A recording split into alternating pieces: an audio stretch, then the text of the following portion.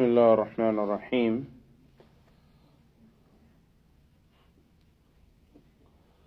So alhamdulillah, we started reading about the life of Mawlana Ashraf Thanwi rahimahullah.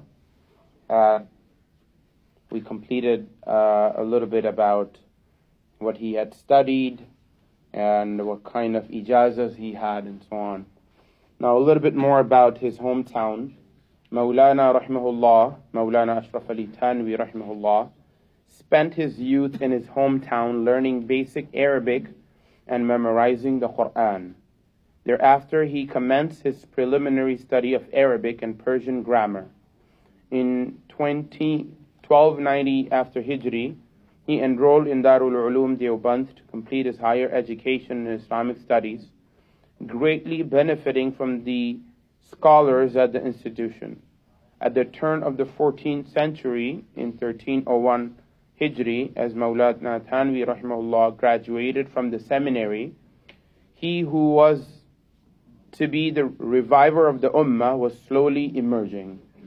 It was a great blessing and grace from Allah Ta'ala that Mawlana Ashraf Thanwi studied and graduated from the world-renowned seat of learning, Darul Ulum Deoband, at a time when it was a center for the pious and righteous. Most of these blessed personalities were connected to the spiritual order silsila of the great Shaykh Haji Imdadullah Muhajir Makki rahimahullah. Some were even spiritual representatives of the Shaykh and would instruct spiritual aspirants in his place. It was in this spiritual nest that Mawlana was nurtured in the auspicious hands of luminaries whose stature the whole Muslim world would readily bear witness to. Though Mawlana had the good fortune to be under the care and concern of many saintly personalities, he was particularly honored with the love and attention of two of the senior most scholars of the subcontinent. Number one, Mawlana Rashid Ahmad Gangohi and Mawlana Yaqub Nanotwi. In return, Mawlana also had a special connection and love for these two saints. And for this reason, he would remember these two mentors with great sentiment and emotion. So mashallah, in summary, Mawlana Ashraf Thanwi, he was able to enroll himself, and Allah subhanahu wa ta'ala gave him tawfiq to benefit from Darul Ulum Deoband when it was in its golden age, right? When it was at the height. Even now, mashallah, even after 100 years, there's so much benefit and nur coming from there. But at this time, it was at its highest peak, right? It was at this best. So, and in that as well, he was able to benefit from the two most eminent and most knowledgeable scholars of the subcontinent, Mawlana Rashid Ahmad Gangohi and Mawlana Yaqub Nanotwi. Mawlana Thanwi's relationship with Mawlana Gangohi. When Mawlana Thanwi was first admitted into Darul Ulum Deoband, he did not have the opportunity to benefit from the blessed company of the founder of the seminary, which was Mawlana Qasim Nanotwi, rahimahullah. Because 1 year after enrolling, Mawlana Qasim Nanotwi passed away. He passed at a very relatively young age. However, as a result, his heartfelt connection with the two previously mentioned saints only increased. He would often say, I had such a spiritual compatibility and love for Mawlana Rashid Ahmad Gangohi that after Haji Sahab, and Haji Imdadullah Makki rahimahullah, I did not feel such a connection with anyone else. I have never witnessed a man quite like him, who was so perfected both internally and externally. In most cases, my regard for people is based on external signs and qualities found within them. However, for Mawlana, my esteem was so heartfelt and spiritual that it needed no proof. I requested Mawlana Gangohi rahimahullah to accept my bay'ah in my early days of study. However, Mawlana Gangohi excused himself because he used to consider bay'ah a distraction for students and an obstacle in the initial acquisition of external religious knowledge. Regardless of his refusal, I would still consider Mawlana Gangohi to be my shaykh and would always consult with him on important matters. Mawlana Gangohi in return would give me special consideration and attention. When I would present myself to be at his service, he would lovingly say, my brother, when you arrive, I come to life. When he would speak of Haji Imdadullah Makki, he would say with great zeal and enthusiasm, my brother, you ate from Haji Sahib's spiritual fruit after it had ripened, whereas we only ate from it when it was still raw. In other words, he, Mawlana Gangohi, he had attained the blessings of Haji Sahib's company early in his life, and we benefited from Haji Sahib later on in his life. So Mawlana Ashraf Ali Thanwi rahimahullah, his ilmi connection, his connection of knowledge, right, his fountain of knowledge, right, especially he learned, the spring was benefited a lot from Mawlana Rashid Ahmed Gangohi rahimahullah.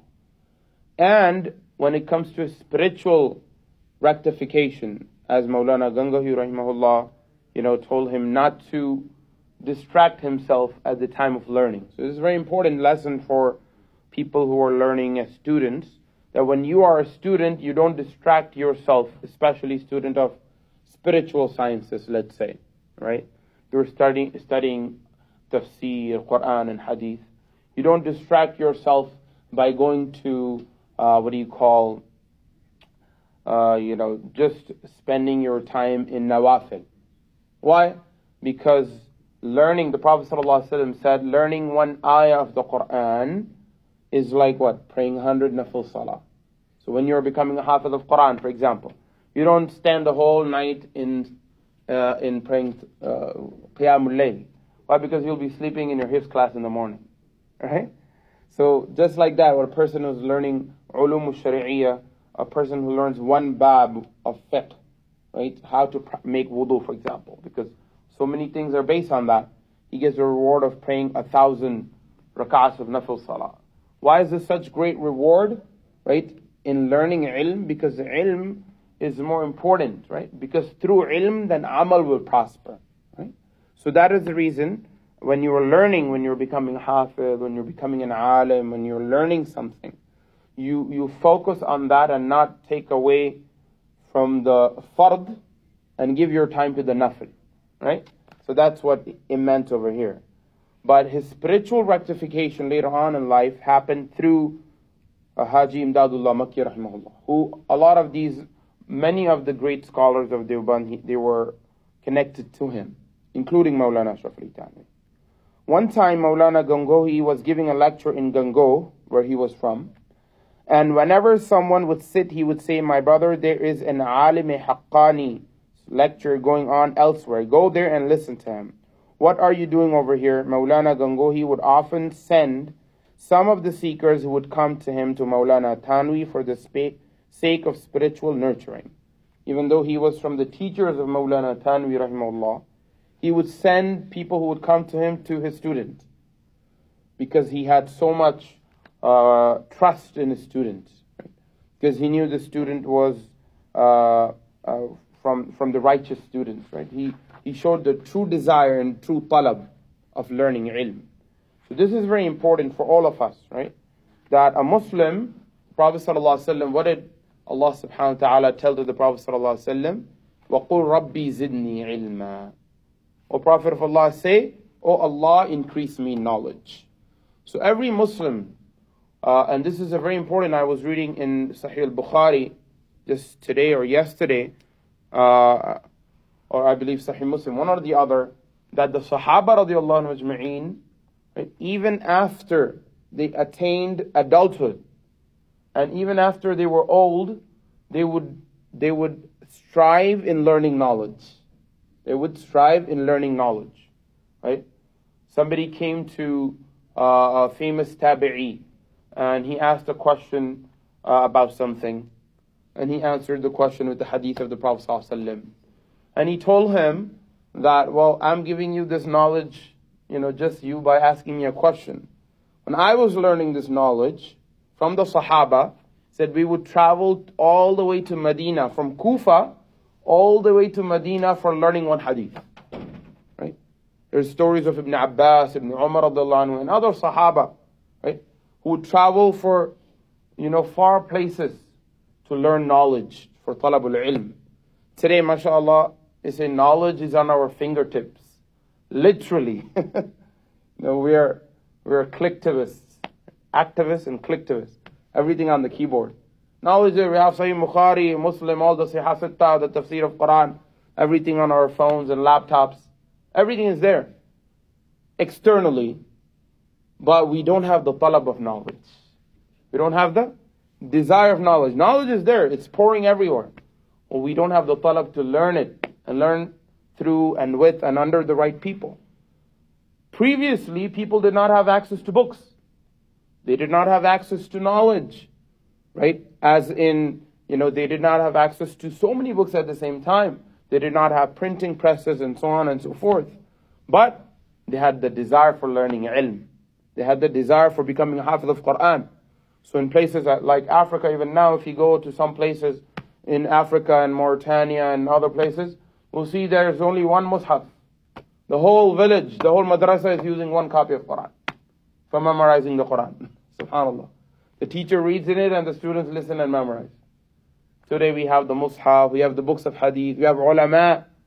Right, mashallah, in Chicagoland, we're so blessed to have so many madaris, so many ulama, so many majalis happening. But we should ask ourselves, I should ask myself, how much time do I take out from my precious time to go and sit in the company of these pious people, right? To go and learn from them. Because one day they'll be gone. One day they'll be gone. One day this opportunity will be lost.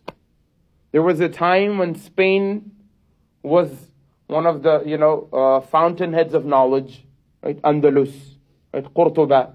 What happened now? The same masajid in Qurtuba are churches now. They're cathedrals now, right? There was a time when Bukhara and Samarkand and Tirmiz and all of these many other great places were fountainheads of knowledge. Imam Bukhari came from there, Imam Tirmidhi came from there, Imam Muslim came from there, Imam Marghinani came from there. Or we can keep going on. All the Sihah Sittah, the canonical works, all of them came from these areas, right? The Central Asia. What happened today? You go there, these masjids are closed. Some of these masjids are turned into restaurants. Some of them have been turned into something else. What happened? When the talab desire, it's an opportunity Allah gives to every nation, every area, every community. It's an opportunity for the Muslims of Chicago that Allah is giving us. And Allah says, لَإِن شَكَرْتُمْ لَزِيدَنَّكُمْ. When we give you something, show thanks for it. Show gratitude for it.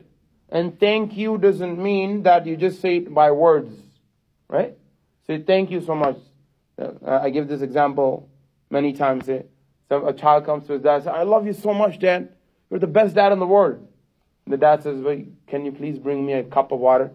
So why are you telling me, Dad? Who do you think I am? Go get a cup of water yourself. This is not love, right? These are called words. They don't mean anything. They're fake, unreal, right? What does love really mean? It means that these words are translated into actions. That's why they say actions speak louder than words, right? Can say something, but it doesn't mean anything until that comes into practice, right? So, alhamdulillah, we are blessed in Chicago. I'm serious. I mean, I've been to many other states, and every now and then you go to a different state and you check it out over there. You go to the masjid, there's no madrasas there, there's no ulama there, there is no huffaz there, nothing. In America, even now, there are many states which are dry. There's nothing there. MashaAllah, we have so much going on here, but we don't have time. So we should take our time because this opportunity is not going to be there forever. People in Bukhara and Samarkand, if they want Imam Bukhari to come back, is it going to happen? No. Time is gone. Right? So Allah gives us opportunities. And we don't thank for those. By going to these places of institutions, by going to these ulama, by going to these masajid, by sitting in their company, by learning, like how these great pious individuals did. If you don't do that, then Allah is going to take it away. Right? إِن شَكَرْتُمْ لَزِيدًا. If you do shukr, Allah will give more. وَلَإِن كَفَرْتُمْ. And if you don't give shukr, if you do kufran, kufr literally means to be ungrateful, thankless. That's what kufr means. Kufr means to be ungrateful. A kafir is called a kafir because he is ungrateful that Allah created him. He is ungrateful that he's worshipping an idol, a stone, or himself, or something else, or science, or something else, instead of worshipping the one who created him. That is being ungrateful, right? So kafir means to be ungrateful. Kufranun ni'mah. These are ni'mah. The best ni'mah from Allah is the ni'mah to learn Islam, to learn the Quran, to be able to sit in the company of the pious, the company of those who have their chains connected to Rasulullah sallallahu alaihi wasallam, right? So we have that opportunity. We ask Allah subhanahu wa ta'ala give us tawfiq and ability to benefit from what we have been blessed in this land, inshallah ta'ala. Jazakallah khairan. Inshallah we'll continue from here on next week. آخر دعوانا أن الحمد لله رب العالمين.